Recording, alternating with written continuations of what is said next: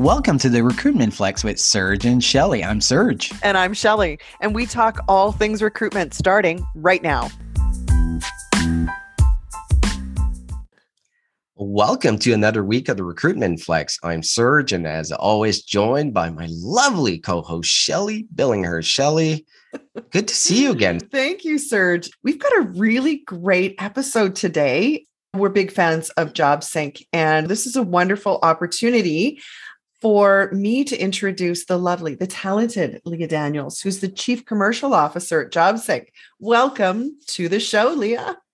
Thank you. Thank you for having me. It's nice to see both of you. So, Leah, one of the things we've been doing this consistently since the beginning of the Recruitment Flex is sharing our story of how did we get into this business of recruitment? And you've done some really cool stuff. Share with us, where did it all start for you? And how did you get hooked into this business? So it all started by being recruited, as one is, into a company who was later renamed ZoomInfo. And I was actually still in college. And I went to this company called ZoomInfo. And at the time, it was going to be a recruiting tool. It was a passive sourcing tool for recruiters. And we worked with Microsoft and Manpower and all the big brands of people who needed to find people. So it really started right out of college for me. And I spent 10 years at ZoomInfo helping all sorts of organizations source and find candidates. And then as my career progressed, I moved over to an ATS called Bullhorn, which was really focused on the staffing and recruitment space. And I worked with some of the smallest and largest staffing firms that are out in the US and then globally, and continued my career over at Monster and then a company called Appcast, which does programmatic advertising. And in 2021, I joined JobSync, which I'm super excited about because once again, I'm looking at an organization and a company that is solving a real problem that recruiters out in the market face. And I love any sort of recruitment technology that solves problems. Leah, I'm really interested. What is a Chief Commercialization Officer? Commercial. What did I say? In English, it's commercial. What did I say? Said it in French. So I really worry about all of the go-to-market for JobSync. So everything from how we're going from a marketing and a messaging standpoint, how we explain what we do through what our sales organization comes up with to help solve these problems that customers have, and then into our implementation and customer support. So it's really a big part of the business, but it's really focused on the market and how we solve the problems the market is facing. We've had your CEO, Alex Murphy, on the show before. Some of our audience knows what JobSync does, but we have a lot of new listeners. What is JobSync? So JobSync is a talent acquisition automation platform. So what does that mean? It means we worry about a few things. We worry about how to interconnect the ecosystem. How do we take different systems like your ATS and your job boards or your text messaging solution and integrate them? But it's more than that. It's not just integrations, it's automations. So how do we then automate some things that are happening inside of those connections that might be unexpected? For example, let's say you want to take all your jobs out of your ATS, get them onto Indeed Easy Apply with all your job level questions. You want candidates to answer that. And then you want those Easy Apply answers with all of your application questions back into your ATS. Plus, you want your storefront managers to know about each applicant that's within 20 miles of their particular store. We can do that. We can let those storefront managers know too, not just the recruiters. So there's all sorts of interesting automations that can happen inside integrations that no one's really tapped into yet. And we're really excited about doing that. Wow. What's your target client? Yeah. Yes. All of them that have a hard time hiring people. So everyone. Everyone. Now, I try not to say yes to everyone because it's hard to do all of it all at once. So we work a lot with the enterprise who are using some of the really difficult ATSs, especially to work with the Workdays, the SuccessFactors, the Taleos, Oracle Clouds, UKGs, these really large systems of record. And they come back with really complicated problems. They say things to us like, okay, I only want my store jobs to go to the Easy Applies. I want them to go on Indeed and Talroo and Talent and ZipRecruiter and Monster. And then I want you to ask them some questions. And when we get the answers, some of those are going to go into our chatbot and get further screening right to an interview. But other ones, we're going to go through a text messaging platform. And other ones are going to go straight into the ATS. Those are really complicated internal processes that need to be adapted to. And you need a system that can handle that. And so a lot of the companies we work with come to us with these really sticky problems, right? How do I get my WOTC program to work with Easy Apply? Or more importantly, how do I get EEOC to work with Easy Apply? That's a big one for us because EEOC is really strict and you have to follow the rules. That's a US thing, everybody. And how do we get them to follow those rules if we don't have the proper integration set up? So lots of fun things to solve for, but every customer is a little bit bespoke because their processes are all bespoke. Wow. That's music to most recruiters' ears, because I think that is a problem that I hear constantly, is that these systems just don't talk to each other. So thank you for that. And also, one of the things that we wanted to bring you on today's episode to talk about is a really cool resource available pretty much to anybody, but it talks about the biggest problems when you talk about Indeed. Okay. So Indeed's a volume driving traffic, volume applicant platform. The big question everybody has is quality. Yeah. Right? That seems to be the holy grail. So Leah, can you talk a bit about the whole concept of market mapping and how do you even go about doing it? Can I just step back for a second? Because you had a lot in that. Yeah, I tend to do that. No. It's a disease of podcasters. I'm familiar with it. One of the things that led us to this guide was a moment in time, as these things often happen, where we looked at the world and said, oh my goodness, these recruiters have Stockholm syndrome. All of them. They don't believe they can solve some of these problems. And we as technologists, folks, have made it worse because we've convinced recruiters the only way you're going to get more candidates is to make this one little tweak to your job title. And if it's a little bit shorter, or maybe if you put a couple more bullet points, right? If you post your job at 11:12 a.m. so that it can make the cycle for the noon, like we have asked recruiters to turn themselves into pretzels to squeeze one or two or three more candidates out of that orange. And so I really do think analysis paralysis or just Stockholm syndrome has set in. So we've basically put them out to the market. You have a choice. You may have Easy Apply and you may have all the volume in the world. And then you will spend all of your life figuring out whether or not you even want to call this person. Or you can have the quality you're looking for, but your volume's probably not going to make the numbers you need. And so you're going to have to come up with real creative ways to find more people for the data to work so that you get higher out of this whole thing. So those are your two choices. Okay. And neither of them are great. And so part of this guide is all about how do we make that two choices not be two choices? How do we make a third choice? How do we find the Goldilocks zone in there that lets you say, oh, I can have the best of both worlds. Okay, now that we think through that, we can say, what are the key things we need to do to notch it up a little bit further, right? Because just marrying into the Goldilocks zone, you're already doubling your volume.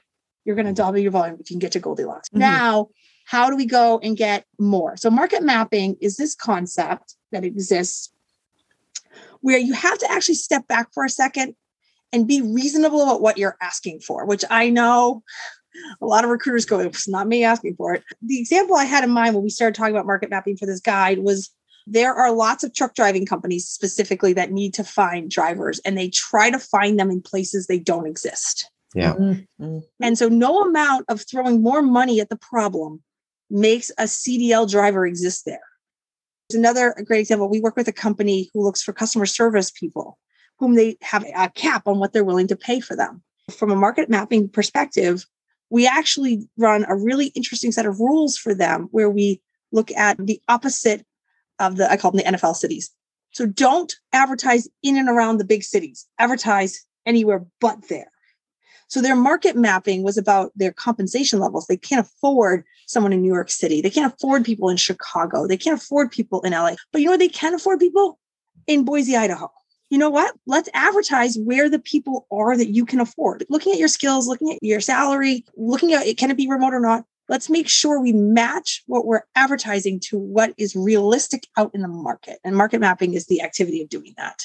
Well, remote working has definitely helped in that activity itself, but there's still a lot of organizations that's just not an option. Right? 60% of jobs can't be remote. Like, I do not want my surgeon remote. Thank you. No, I completely agree. But what happens with a company that is, say, based in New York City and they need their software developers to be in New York City? Are they just screwed? Or is there other option? I mean, there's always, well, you pay more. And then there's also the really hard option is, do they really need to be in New York City as a software developer? We're talking about this great resignation, and I've heard it called the great wake up call and the great actualization, and there's lots of things for it. But really what's happening is this moment where there's all of these people, and I hate to say this, but all these old people who run companies who have an idea of how things should be done, and all of these workers who are saying, it doesn't have to be that way. Yeah. And because we are in a moment where we had so many people retire at the beginning of the pandemic, we have a smaller worker force today than we had 2 years ago. And the workers are getting more of a say. And so, yes, there are jobs that you have to have on site. And yes, pay is pretty much a big lever, as well as working conditions. Having a good employer brand and having an attractive place to be is really important. Although we're starting to see data that says people are regretting their choices from this great resignation. Just because you have a nice website and the recruiter's really great, what's the company, behind that look like? So I think this resignation is going to continue. There's going to be a lot of churn that we see over the next couple of years. What we're seeing in the market right now is a lot of people that did change jobs and realized that the environment is not what was sold. But I want to change subject. I really want to dig in on Quick Apply. Quick Apply is a very interesting thing that a lot of recruiters are talking about. A lot of organizations are very concerned or maybe wary about, does the quality actually drop when you give the option to Quick Apply? In your mind, how do you balance that additional volume with quality?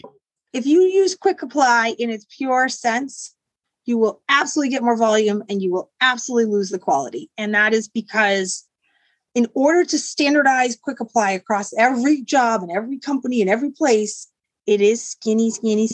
What's your name? What's your email? What's your phone number? And I've even discovered with some of our job site friends, name is somewhat optional. Like, we'll take first name. That's good enough. So now we've gotten down to like first name, email. Great. Not helpful, right? That is the stigma of Quick Applies. How do we fix that? We fix it by letting you customize and add those qualifying questions. One of the interesting things that happen, you say things like, do you have an RN? Yes or no. If the job is an RN position, they won't say no. They will just abandon. You will lose people who don't belong. They won't apply for it anymore because they've all been conditioned that there are knockout questions. And so they see it and go, oh, it's a knockout question. Great.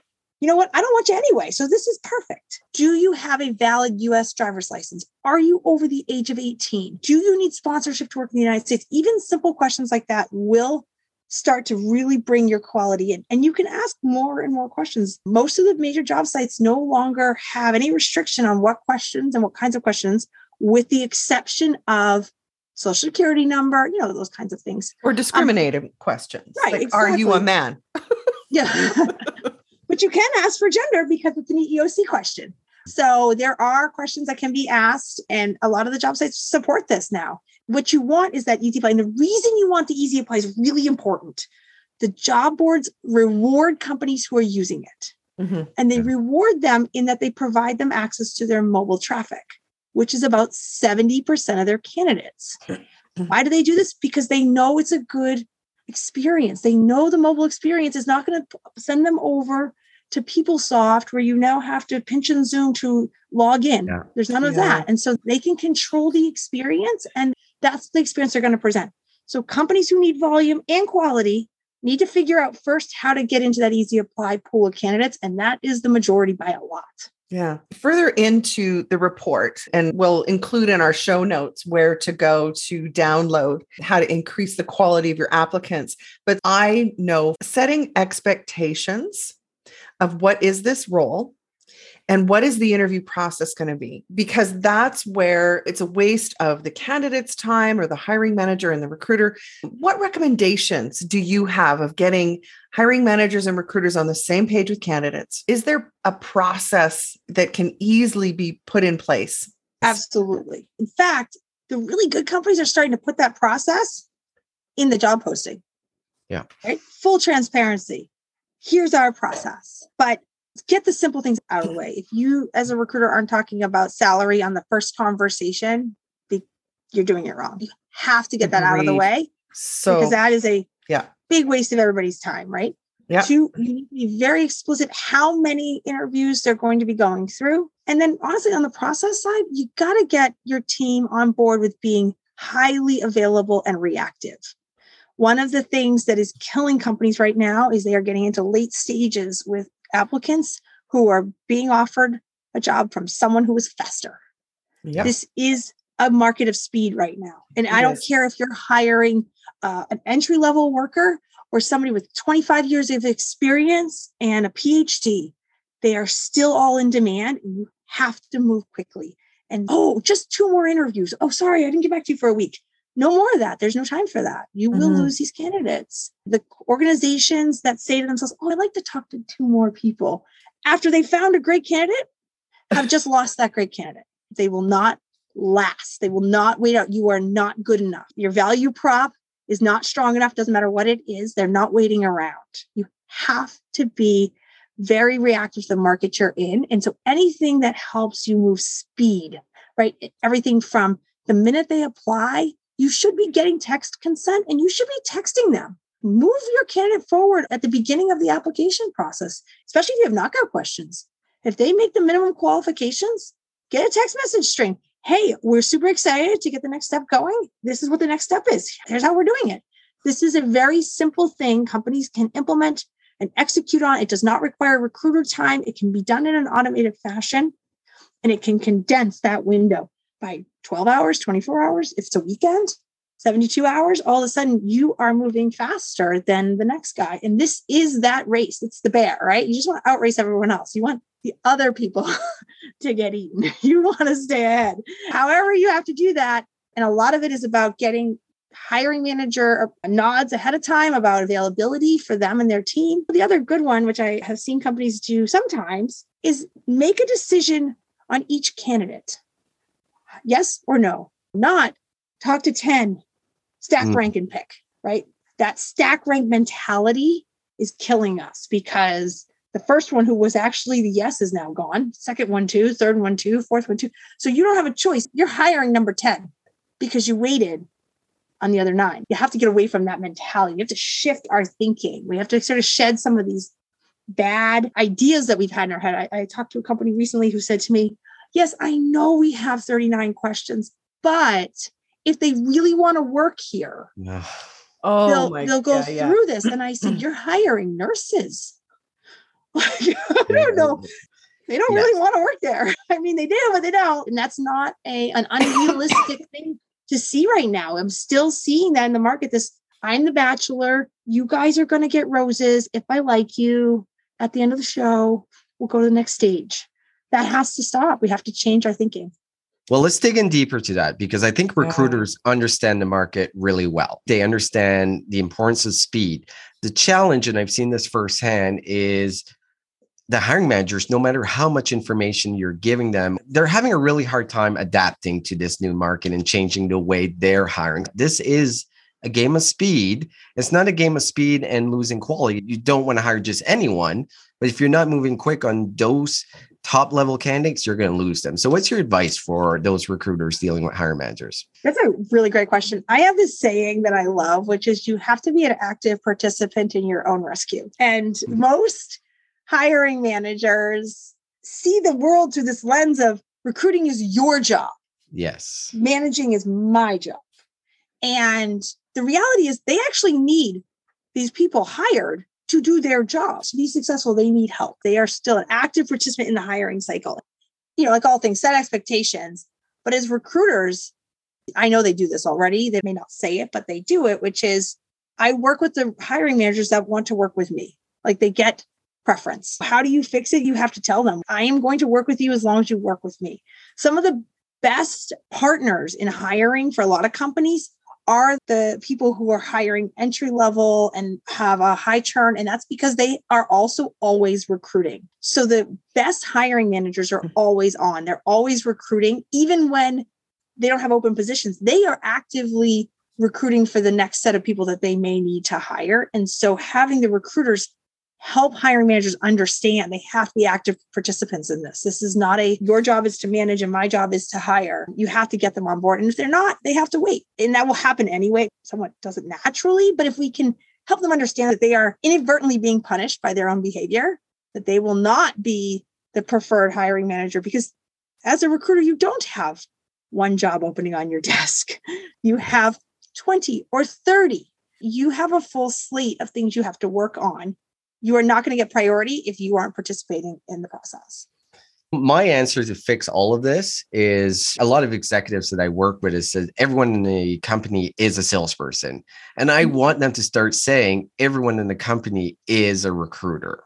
That might fix it, but I do want to dig in deeper in a couple of things. Leah, if you had a magic wand and you can fix one part of the recruitment process in order to increase the time to offer, what would it be? Oh, perfect. You've got a magic wand right there.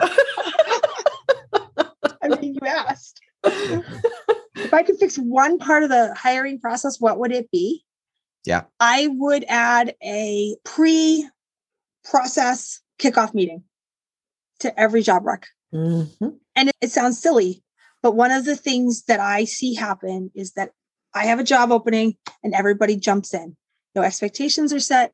No plans are made. No minimum qualifications of what a candidate needs to look like are really established. No rules of engagement. If we find someone great, what are we going to do? If we find someone in their 5K over the top budget, what's the plan? Get that all out at the beginning, and we will save ourselves loads of pain on the back end. Because a lot of what elongates that hiring process is that we have failed to set the expectations for the internal team up front. So true. Yeah. I've said that for years. If you can master the intake or the kickoff meeting, you will save weeks of time. Mm-hmm. Weeks. If you give me 45 minutes before we go to market, I will save you 3 weeks of time. Yep. Was your 45 minutes worth it? We jump right in. We just jump in. The water's warm. We don't know how to do this. We've hired before. And we don't just take that moment to have a plan. So my magic wand would be everybody do a very structured kickoff meeting before every job rec. Now, again, I understand the high volume, same positions. We should probably just do one every quarter to just reset. But, for a lot of these one-off positions, we really just need to have that kickoff meeting. I think that would solve so many problems. Now, I want to jump backwards in our conversation a bit because it just occurred to me the other big issue around the quick apply applicant tracking systems. Some of them date back maybe 15 years that said, make HR's job easier. Let's get the applicant to do all of our work to somehow make it easier for us. And what I'm referring to is that register to apply. Yep. And I would even argue it wasn't even HR's position on the register apply. This is a very classic software developer, right? I do not want to have duplicate data. I want my data to be clean. The way I have clean data is I make you register so that I know you're the same person as this other person, and I can have nice, clean, developer-loving data. If you look at like marketing forums, could you imagine if you wanted to download something from a marketing company and they said, wait, before I get your information, I'm just going to need you to register and create a username and password. Oh, you've already registered. Can you reset your password? Go to your email. I think it's a Yahoo. Go find that one. Bring it over here. The idea is crazy, but it's, in my opinion, it is very much built from a developer standpoint. We want to have nice, clean data, and this is how we're going to do it. We're going to make sure it's clean by using this mechanism. So you're very plugged in at JobSync with what are the problems. The register to apply has become a barrier. It is a problem. It is. Applicants are abandoning the apply process at a rate we have never seen before. They have said, I won't do it. So I'll go apply somewhere else with less friction. It's even worse. I don't even think they're waiting for that login screen. And the reason I think that is because I'm seeing some of our friends at the different ATSs manipulate that and moving it to the end, for example. Would you like to register now that you've already completed? And the abandon at the beginning is still staying around 90% plus percent. So Mhm. what that tells us is actually candidates have ATS fatigue.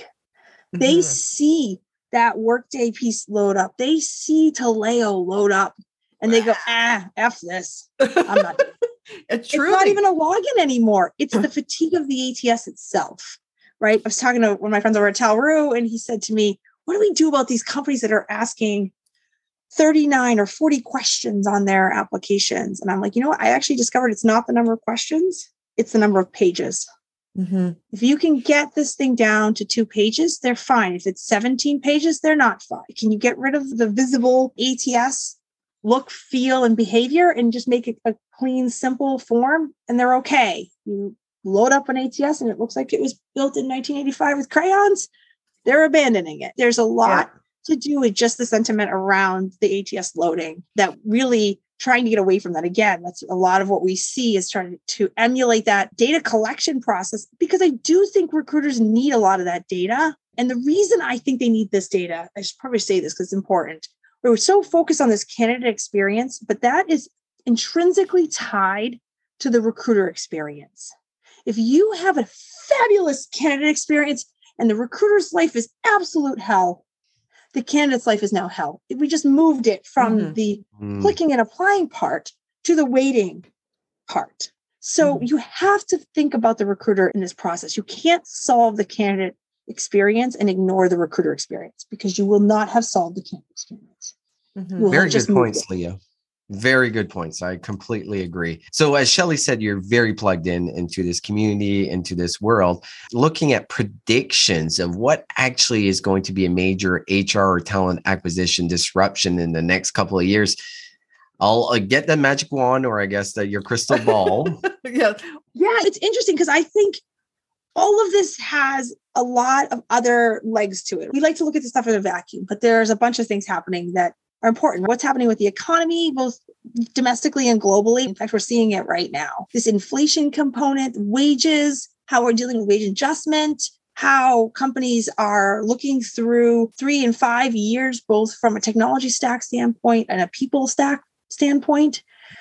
And you look at all of this and you say, it's really hard to figure out what's going to happen. What I know is going to happen, though, what I know will continue, is that the employee voice has gotten louder. We're going to see people both vocal internally, but vocal by exiting businesses. We're going to tell you what I think by leaving.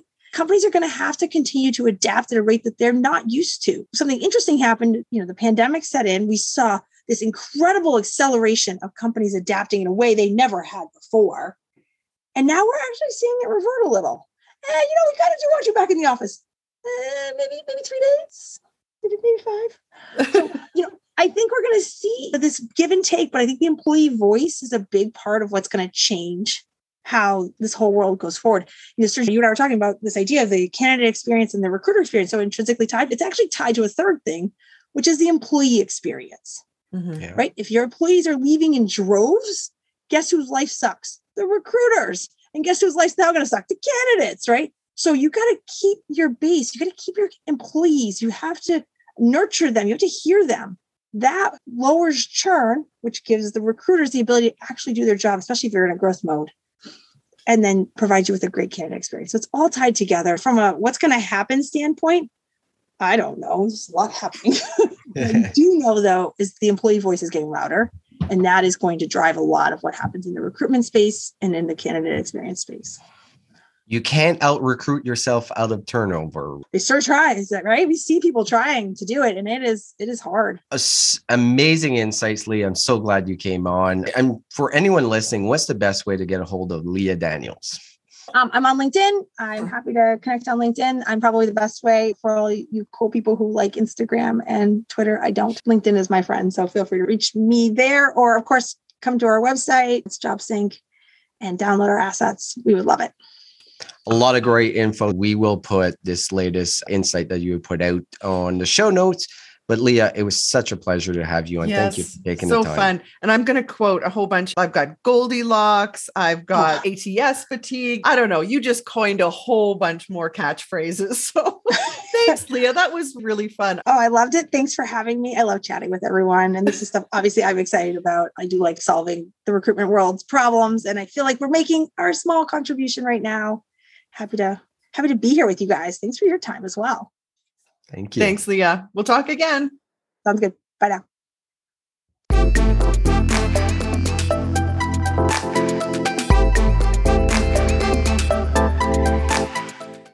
Hi, my name is Sarah, and I want to tell you about my podcast called Can I Offer You Some Feedback? I'm a business consultant and executive coach with over 20 years experience in change management, leadership development, and naturally providing feedback to high performers. My podcast is for those of you who have a complicated relationship with feedback, whether giving, receiving, avoiding, or seeking. Feedback is essential for our development. In each episode, you'll hear from real people across industries with their ideas, perspectives, and best practices on feedback. I'll also be sharing business bites with you, simple explanations of organizational tools, management techniques, and leadership philosophies that will help you and your businesses thrive. You can listen to Can I Offer You Some Feedback on your favorite podcast app or learn more at evergreenpodcasts.com.